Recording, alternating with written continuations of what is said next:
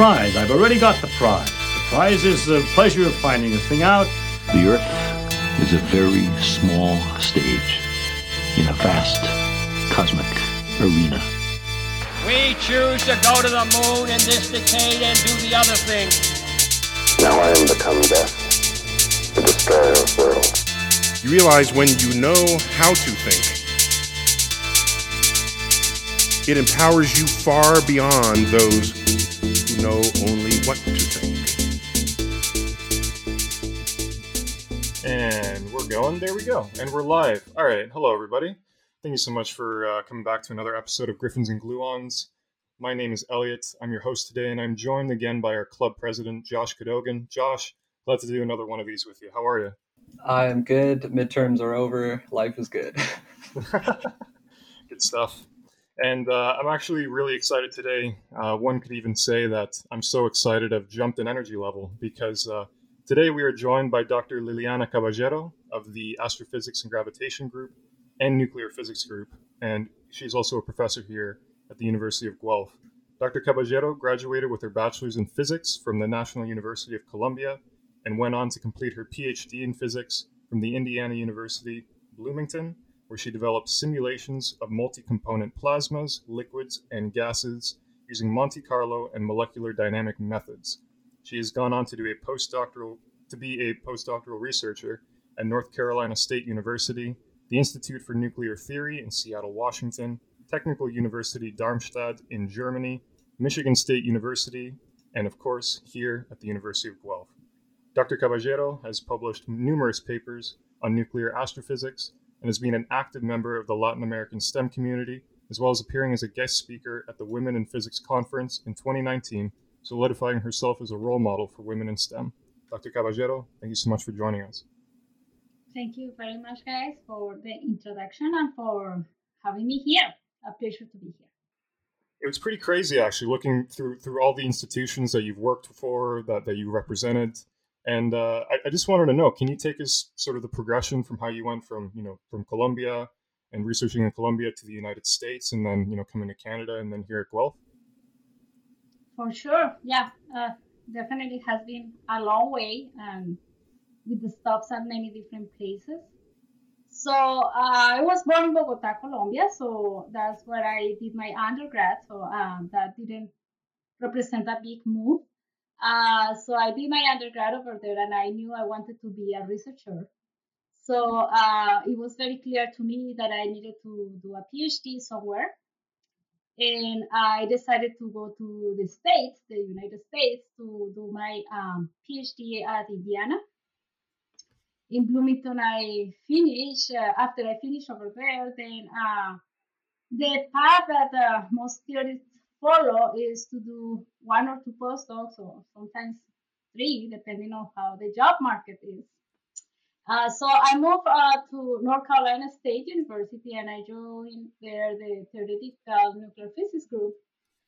Stayed there for my postdoc, and then moved to Seattle for to have a family, and then I restarted my career with a short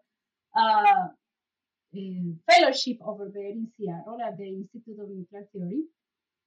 And when I was ready to reactivate my career full time, then I moved to Germany for a year to the Extreme Matter Institute at the Technical University in Darmstadt. And then from there, I moved to Guelph, but in between, I had to stop for some time also before settling down here in Guelph at Michigan State. And that was fairly close. And I was doing some work over there at FRIP, the National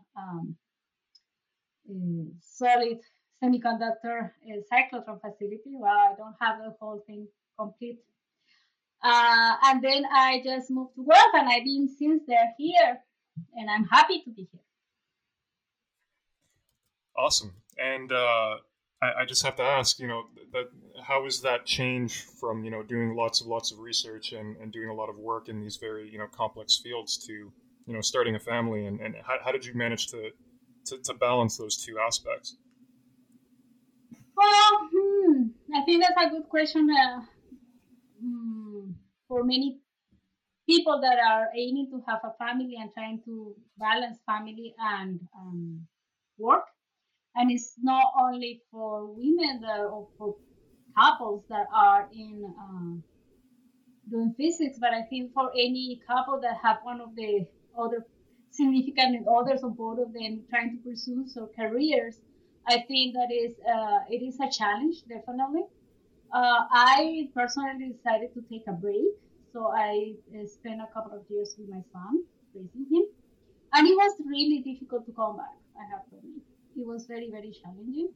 Um, the research field is very, I would say, unforgiving in terms of once you stop doing physics, for example, then taking it back requires a lot of energy and catch up and in a way proven that you want to really be there, right? So it took some effort, but I think happily I managed, but it is a challenge indeed. Yeah, I can imagine. So, I guess, like you said, you needed to be fairly motivated to start to begin with, let alone continue to the depth that you've gone to present. So, I guess I'm wondering more so what got you into physics in the first place. When I was a kid, I was already very curious about science. Uh, but there was no one in my family of origin related to physics, right? So my parents had no idea about science. Nobody is an engineer. Nobody does anything related to mathematics. So I was kind of the black sheep because in my family there are people that are interested in arts or accountants or even health, but really was no one that can give me a hand with trying to understand something about science. So it was a path on my own. But I was very much into it. I really like everything that had to do with how to explain the world, how the world works. And so I was very much into Cosmos by Carl Sagan, very much. So I do really appreciate um, outreach programs, right? I do really appreciate science communication because it was really what it got me into physics. Um, yes, I did have good, okay physics teachers back when I was in high school, but if it was only up to that, I wouldn't have become a physicist. Probably would have ended up being in mathematics or something like that. But about science, definitely Cosmos was one of the things, and I just dreamed to be a scientist. Yeah, I think that's kind of a common trend, at least from what we've been hearing from a lot of our professors. Is always tends to start from a deep-seated root of wanting to understand things, and just meeting the right people, getting inspired by the right things along the way. Yeah, I think I was also very lucky when I got my first year as an undergrad. I took a course, something that I actually would like to do here in Guelph at some point in my life, I hope. I was taking this model physics course that was for first year, so nobody knew, or it was assumed that we didn't know calculus or complicated math. So what we had was algebra. So I took a first year course in physics of just dealing with relativity and quantum mechanics and radiation theory, if you want, based only on algebra. Okay, but it was the one of I I was very lucky to be able to see what physics was about from the beginning, right? We spent most of the curriculum in physics programs, spent quite a lot of time building the foundations of what is modern physics, right? So we spent some time learning about mechanics and Newton's laws and so on, which is nice, but something that is kind of familiar when you are coming from you know, if you have taken those courses in your high school. But it's not only what physics is about. So having a course like that, and with all the motivation that I have from Cosmos, then knowing that I at the end of the 4 year period, 5 year period, is the program in Colombia is 5 years. knowing that I will get to understand this much better and in a deeper way. Oh, wow, yeah, it really motivated me to keep going. So, just wanted to know, as mentioned before, you've been a lecturer at some of the previous institutions that you've worked with, and you're a lecturer now, teaching multiple courses, and even teaching us quantum mechanics. I just wanted to know, where did you get your approach to teaching, and how has it sort of changed during this pandemic?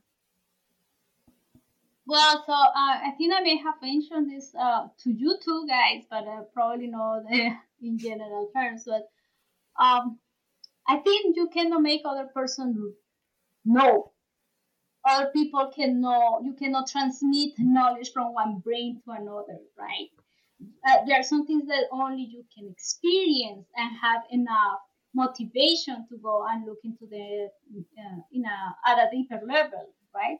So I try to really motivate my students by asking them questions that make them feel uncomfortable by not knowing what is the answer, right? And I'm hoping with that normalizing not to know, right? Because my feeling is, at least I experienced that, and when I talk to some students, I kind of have a sense of this. It's not being taught clearly and never put on the table. Maybe I'm going to take advantage of your program right now to put it on the table. We have this perception that we have to know, and we cannot ask a question because, oh, I don't know, I should be knowing the answer. So there is always this kind of self judgment about how much we should know. And one of the beauties of doing science is that we don't know.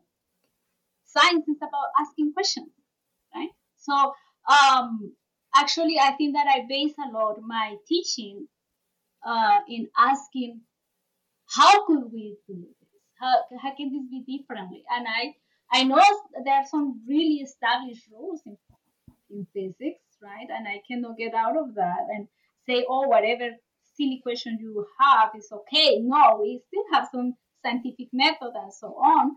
But what I would like my students to take is that it's not silly to have this question. It's not at all wrong to not knowing the answer. Right? Yeah, and I can definitely attest to the fact, even in our class, that sometimes there is a bit of a dead silence after you ask a question, or even in other classes where the teacher will ask something and it's hard to engage because we really don't want to say the wrong thing, or come across as doing the stupid answer. For sure. That's the thing, that we all think that is a stupid answer, right? But the thing is that we don't dare to give stupid answers when we don't have answers at all. And so I think I hope with my students realize at some point that, okay, these awkward silences are needed for our brain to process information, right? And I know I was there, and I was hoping, oh my God, I hope someone else answered before me. I don't want to be asked. I don't want to be asked. And there was some probably some milliseconds in the brain where you wish somebody answered the question, right? And if somebody else answers, then your thought process stops there, and then you don't go further. But if nobody else answers, then you still, after the initial panic, then you really consider the question, and you will surprise yourself about how much creativity you can get out of it.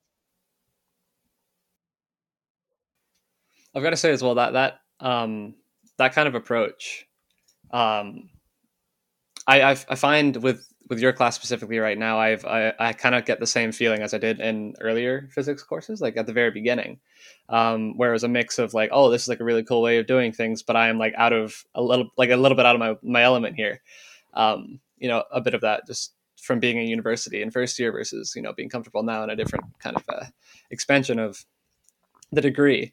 So on that topic, I was curious then if you could try to explain your research to like a first or third year level. I tried reading it last night, and it was a bit heavy. So I was curious if you could try to take that. Good. So I'm gonna answer that question the same way I would be teaching the question.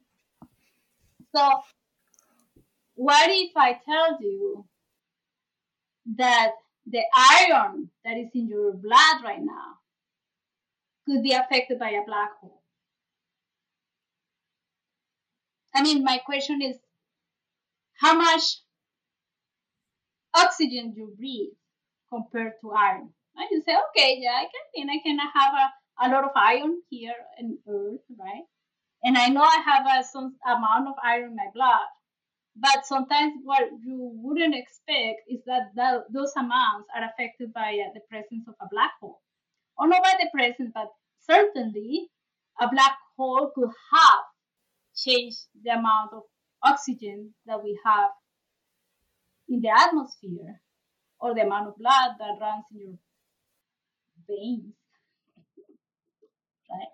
So I think that we don't connect sometimes these kind of strange objects with the fact that we have daily lives that at some point develop the way they know it. We know it because they exist. So that's what I do for my research. So I try to connect and put it in more formal terms. I try to connect how the amount of elements that we see here on Earth and in the universe have been affected, for example, by the presence of a strong gravitational field. Okay. Yeah.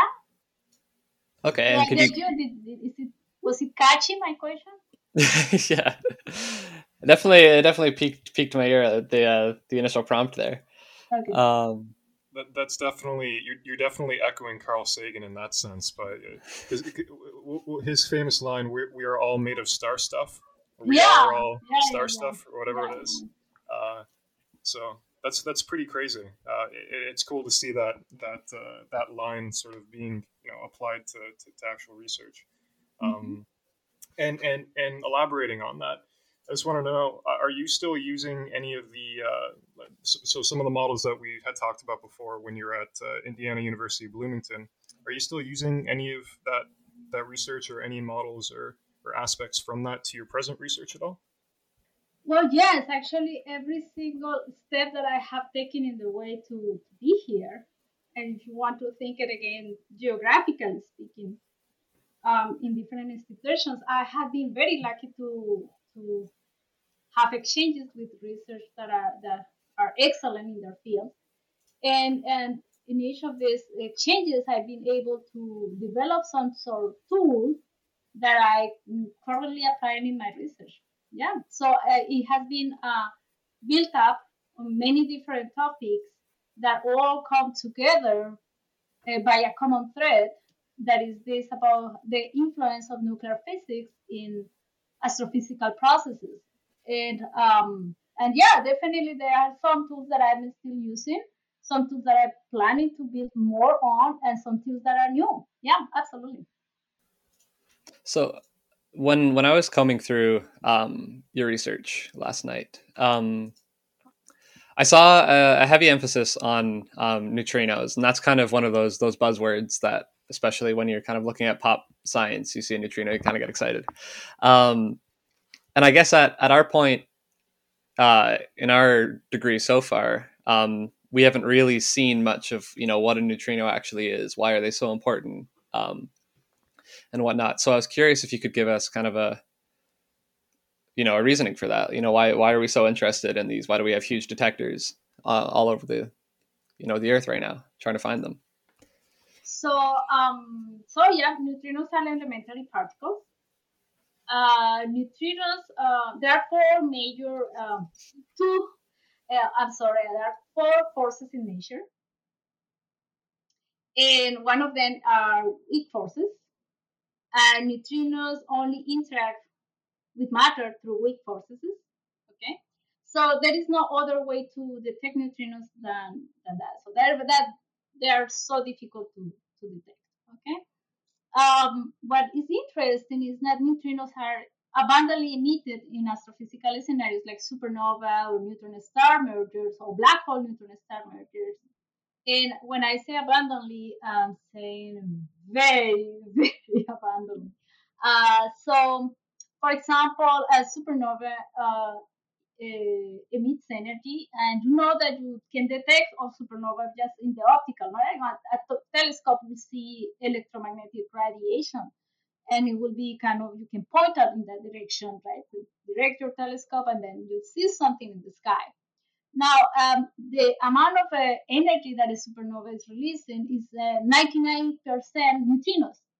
So when you observe and you think, oh my God, a supernova happened because you saw it in the optical, well, it's 99% actually the most amount of energy is emitted in the form of neutrinos. So the neutrinos carry a lot of information about astrophysical objects, and mostly because they are only interacting via weak forces about the interior of the star, the nuclear physics of the star. Okay, they're also important because in the way out of a star or a neutron star merger, they can change via weak forces, again weak interactions, the amount of neutrons to protons in the stellar medium, and that determines if the side, the astrophysical side, is gonna undergo different kind of reactions that will end up telling me, for example, if gold was processed in this kind of explosions or not.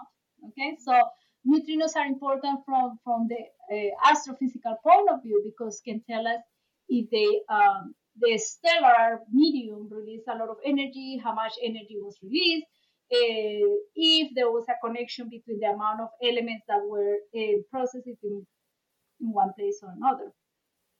Another interesting view that I can give you this is that when you look at the sun, and you see it with your eyes, okay?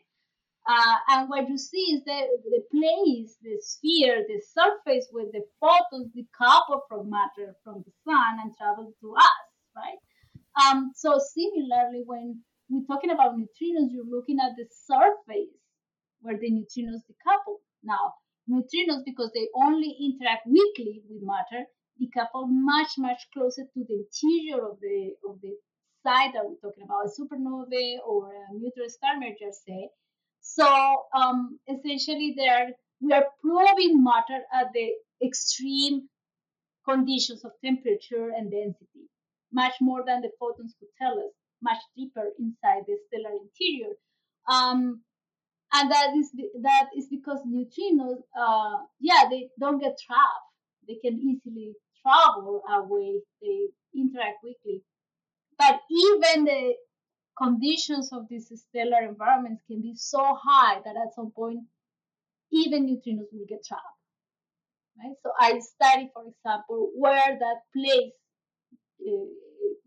geometrically speaking, is, and what can tell us in terms of the nuclear physics that we can learn from them.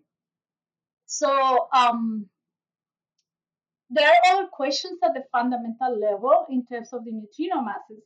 Okay, a lot of neutrino physics that can be also extracted from this kind of observations, and a lot of that motivates a lot of efforts in terms of observatories around the world. For example, we have the Sudbury, right, the Snow Lab in Ontario. We have Super Kamiokande in Japan. We will soon have Dune, is an international effort in the States, and so on. There are more and more neutrino observatories, and there are many other ones that I'm not mentioning here that are on the search of neutrinos, astrophysical neutrinos, because we can learn so much from these stellar interiors, ultimately about nuclear physics and weak interactions as well.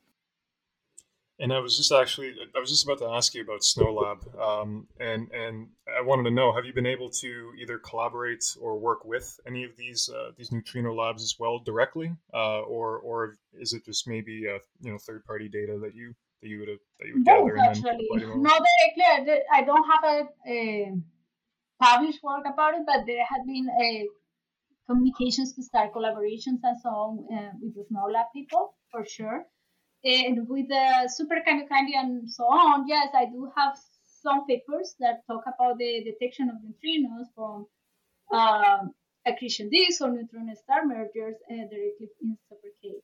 Mm-hmm. Very cool.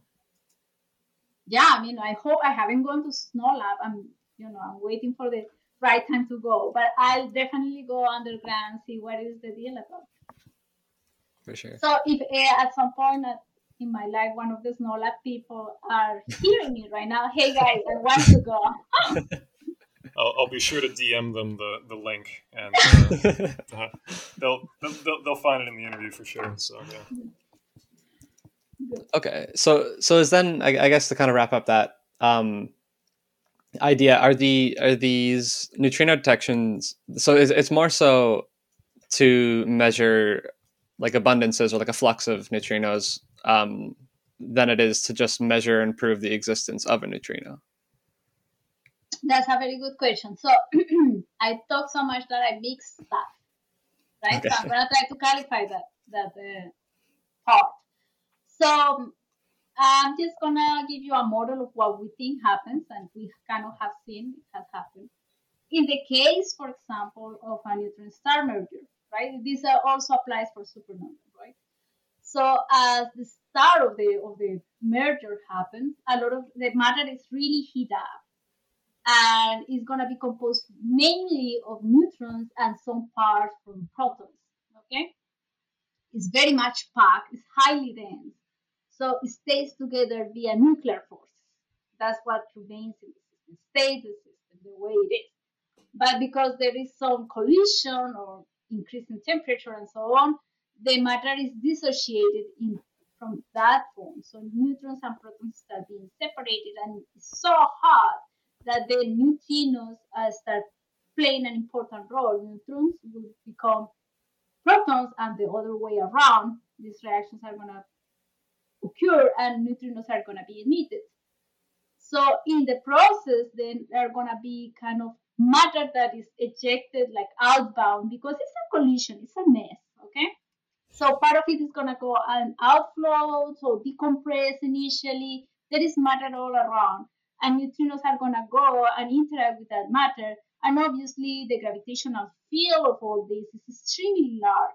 So you know that light can even be bended by black holes. So similarly, neutrinos are going to have some changes due to the gravitational fields that is around this matter, right? So the matter that has been out as an outflow, ejected, is going to interact with these neutrinos, and it's going to become new matter that as cooled down, we're going to understand as heavy elements, right? Like uranium, gold, silver, okay? But that, how far and how heavy it goes, depends on the initial amount of neutrons and protons. And neutrinos are key because they can change that. So what I would answer to your question is, as a byproduct, the new matter that is being emitted and is going to be in that like observed as a kilonova ultimately is affected by the neutrino interaction. So that's one part of the neutrino, so like a byproduct. The other part is not all the neutrinos are going to interact with matter, but they're going to fly away infinitely, very far, and reach us. Okay? And when it reaches, then we're going to be ready to detect them. And I want to know, I got a detection. You don't know if, as an experimentalist here, you just saw a neutrino being detected. Very difficult, but you have your setup and you managed to detect that neutrino, and it comes from some energy. And it came, I don't know, 3, 10, I don't know, in a matter of milliseconds or in a matter of seconds. So you would like to know, did it come from a supernova, from the sun, from a neutron star merger?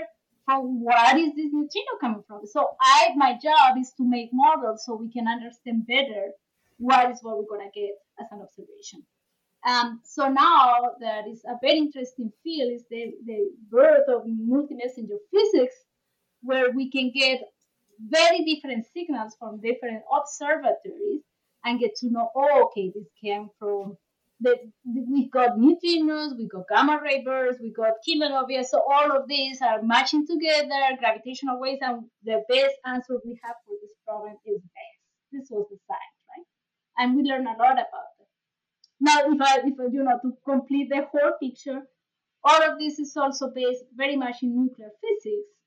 So our understanding of all these emissions, it gets better as we understand more of the physics of the nucleus, and for that we use a lot of theoretical models of the nucleus itself, but also there are facilities around the world that try to study these kind of reactions, or what we think these reactions are in the stars here on Earth. So it's quite fascinating how to make sense of these astrophysical events, how much physics you need, right? Like you need a lot of different collaborations and pieces of the puzzle. For sure. Mm-hmm. And that definitely attests to sort of how, you're both part of the astrophysics and gravitation group and nuclear physics group. You're kind of bringing these two disciplines to be able to understand this phenomena better. Do you find like in order to fully sort of comprehend this picture, how are you splitting up the I don't want to say the workload, but let's say how much time are you focusing on the astrophysical side? How much time are you focusing on the nuclear model side in trying to bring the two together? Good question. So what I do is I'm mostly a nuclear physicist. Okay, so I do a lot of work on neutrino physics that is related to nuclear physics and some reactions as well. Wow, this is a very interesting question because I'm so interested in many subfields of nuclear astrophysics that I cannot say that I just do one single thing, but I study different models where nuclear physics is really making a difference. And my idea, my research program is to see how changes in nuclear physics can tell us something about the observations we see. So, yeah, I have different projects, and my students, I guess, enjoy very much working in each of these projects. I hope when they talk, they realize, oh, wow, I didn't know you were doing this sort of thing. But yeah, I guess when they communicate, they realize that sometimes the projects are probably they see very different, but overall it has a common theme. So yeah, it's a challenge, but I like that very much. Yeah, and like, so it's very abundant by the overlap there that you definitely work heavily in the kind of more globally talked about connection between relativity and quantum mechanics. This seems like a direct kind of cause of those two trying to mix, and it's no surprise to people who are in physics that people are trying to mix these two fields. But I was curious if you could try to, again, to like a first year or like a high school level, try to explain why it is that we're interested in trying to mix quantum mechanics and gravity.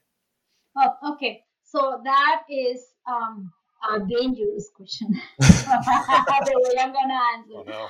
Because you certainly as an undergrad may have already heard about quantum gravity, right? So I do no work in the trying to quantize the gravitational field, which is another totally field of physics.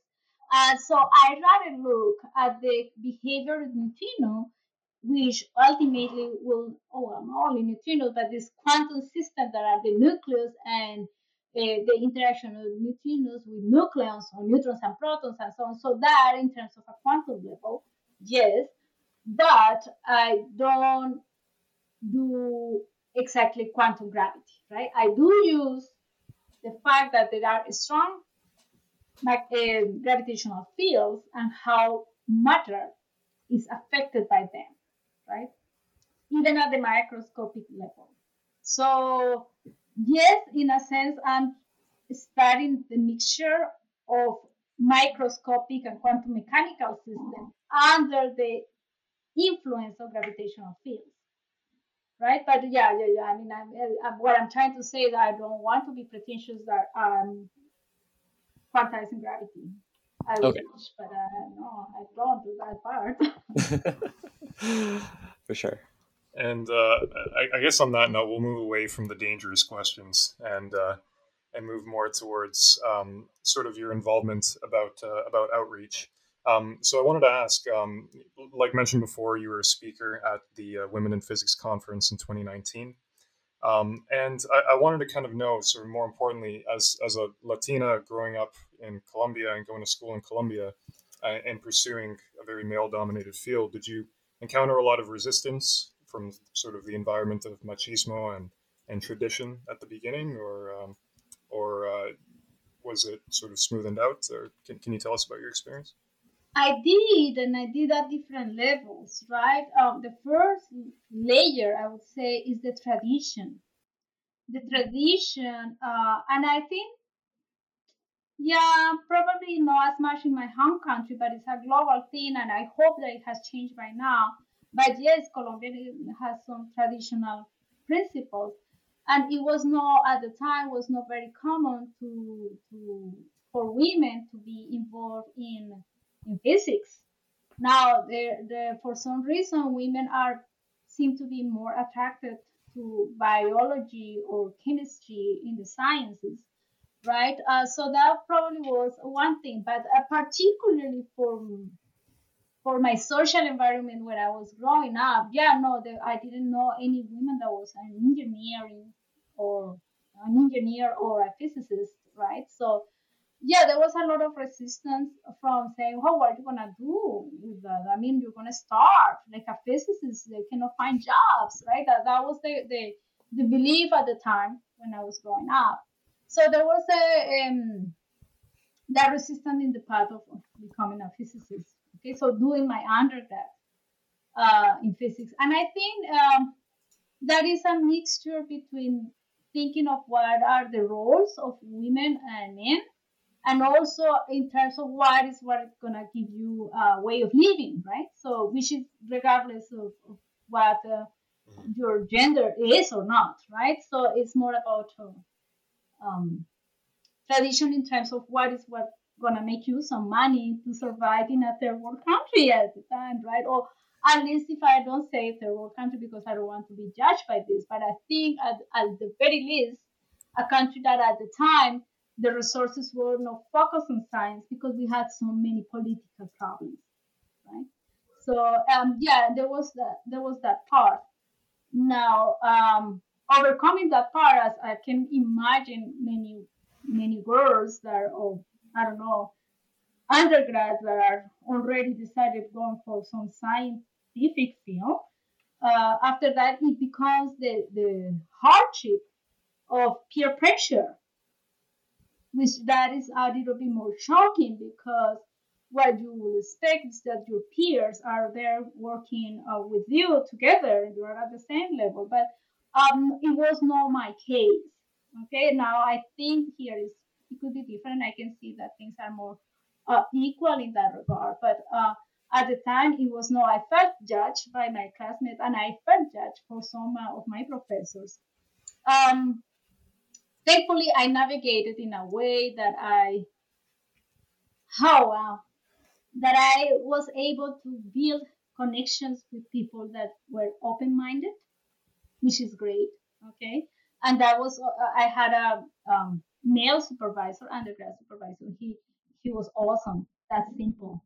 He was very supportive, and I just stay a little bit away from the people that I felt would judge me. So that's how I navigated. Now, to be honest, that pressure should never exist. Okay, but I did felt it back home. I have to admit, right? Then the other difficulty that I found is to be, to learn a language that was not mine when I was almost beyond my 20s, okay? Because the resources that we had back home for me to learn English as a single language were scarce, right? It was very, very, very difficult for me to get adapted, but I managed. I managed, so that was another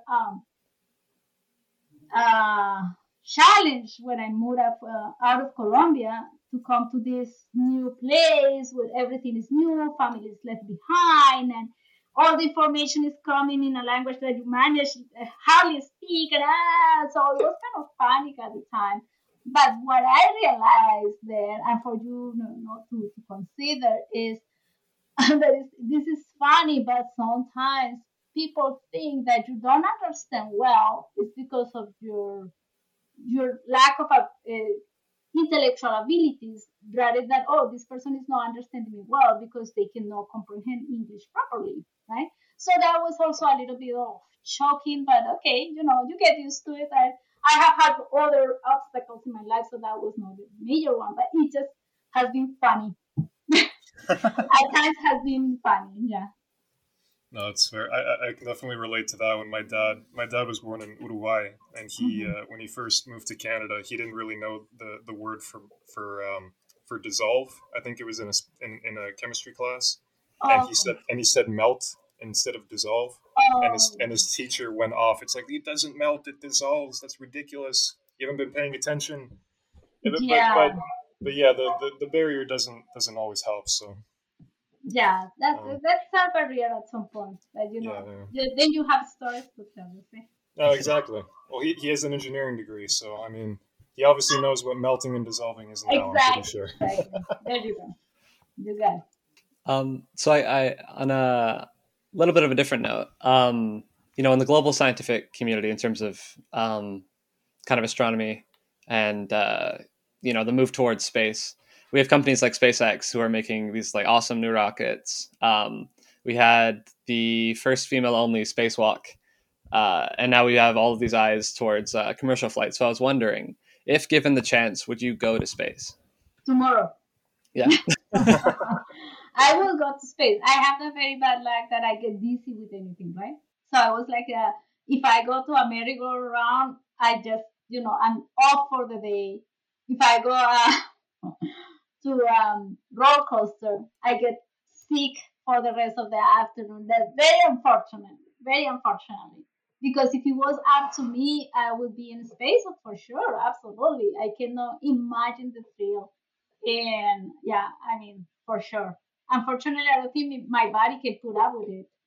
But if they come with some sort of situation when I'm so fortunate to be offered a seat because I cannot pay that either, and they offer me that whatever pill is, so I don't feel like nauseous all the time, in a heartbeat. Yeah, absolutely. That would be something. So partially because you're our most recent quantum mechanics prof, and partially because it's kind of an inside joke across the physics community. I was kind of curious if you could, as my last kind of explain at a high school level type question, if you could try to tackle the topic of spin briefly. Oh, okay. Oh, putting me on the spot with the whole world for sure. So spin. Hmm. So how will you explain math?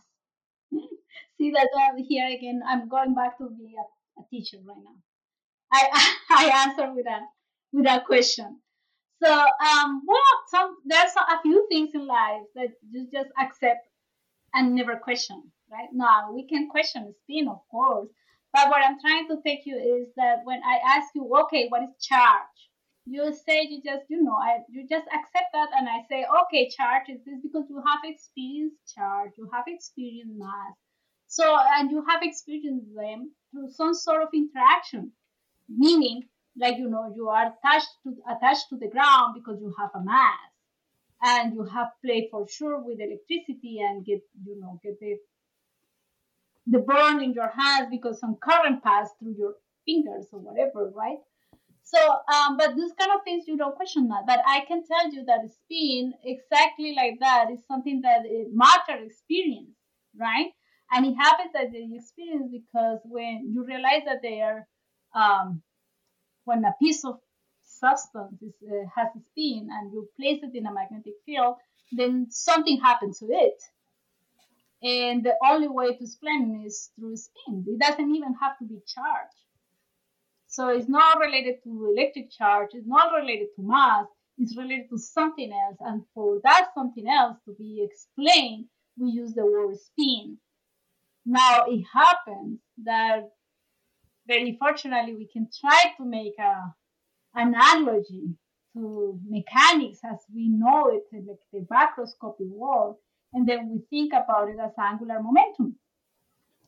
Okay, so speak, we can think of it as the intrinsic angular momentum that particles have, right? And angular momentum is well, tell us how rotation is happening around an axis. Okay, so since particles don't have any volume in the microscopic world, so it's much more difficult for me to try to make you that analogy of angular momentum around an axis, because then if they are just a single point, how is that single point rotating about that something, right? But I think if you can think about a big ball, the soccer ball, and then put it to spin around one of its axes around itself, and trying to make it smaller, infinitely small, and then think about that angular momentum where there is no volume anymore, then maybe that could bring you the concept of the spin. But as I mentioned to you, this is kind of an artifact, because it's more about what the interaction of that spin is with the world that makes more sense of it. Does it satisfy you for quantum mechanics? Oh, I think that clears it up. Yeah. Okay, because I'm gonna then that now you gave me an idea for some of the questions, so then fine. Oh, great.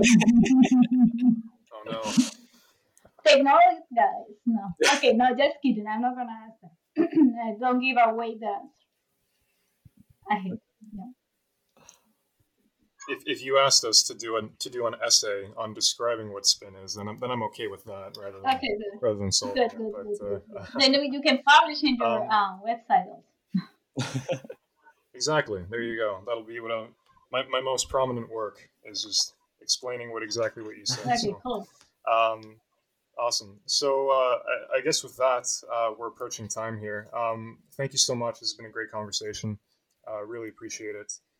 So can you just let us know and let the listeners know what's next in store for you, and where can people read more about you and your research? Oh, what is next? Well, I keep committing to my research and my teaching, of course, and behind doors to my son, right? To have a family life, and I think that's important for everybody.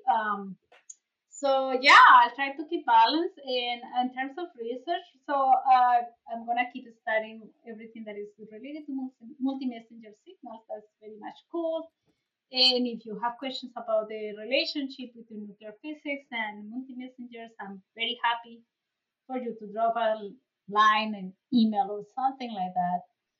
And well, you can know about me by typing Liliana Caballero Wealth, and you see that there are some links over there. And I've been in the process of developing my website like for 5 years already, and it's been a very slow process, but the university has some information here and there about its faculty. So yeah, I think you can find me in the physics wealth website, and yeah, if you have questions, I'd be happy to respond by email. Awesome. Okay, guys, it was a That's pleasure. great. Well, appreciate it. Thank you so much, Josh. Thank you so much for co-hosting with me. It's been a No pleasure. worries. Thanks for having me back. And Dr. Caballero, thank you so much for taking the time. I really appreciate No it. problem. Thank you, guys. Take All right. care. Awesome. Thank you so much. Take Bye care. bye.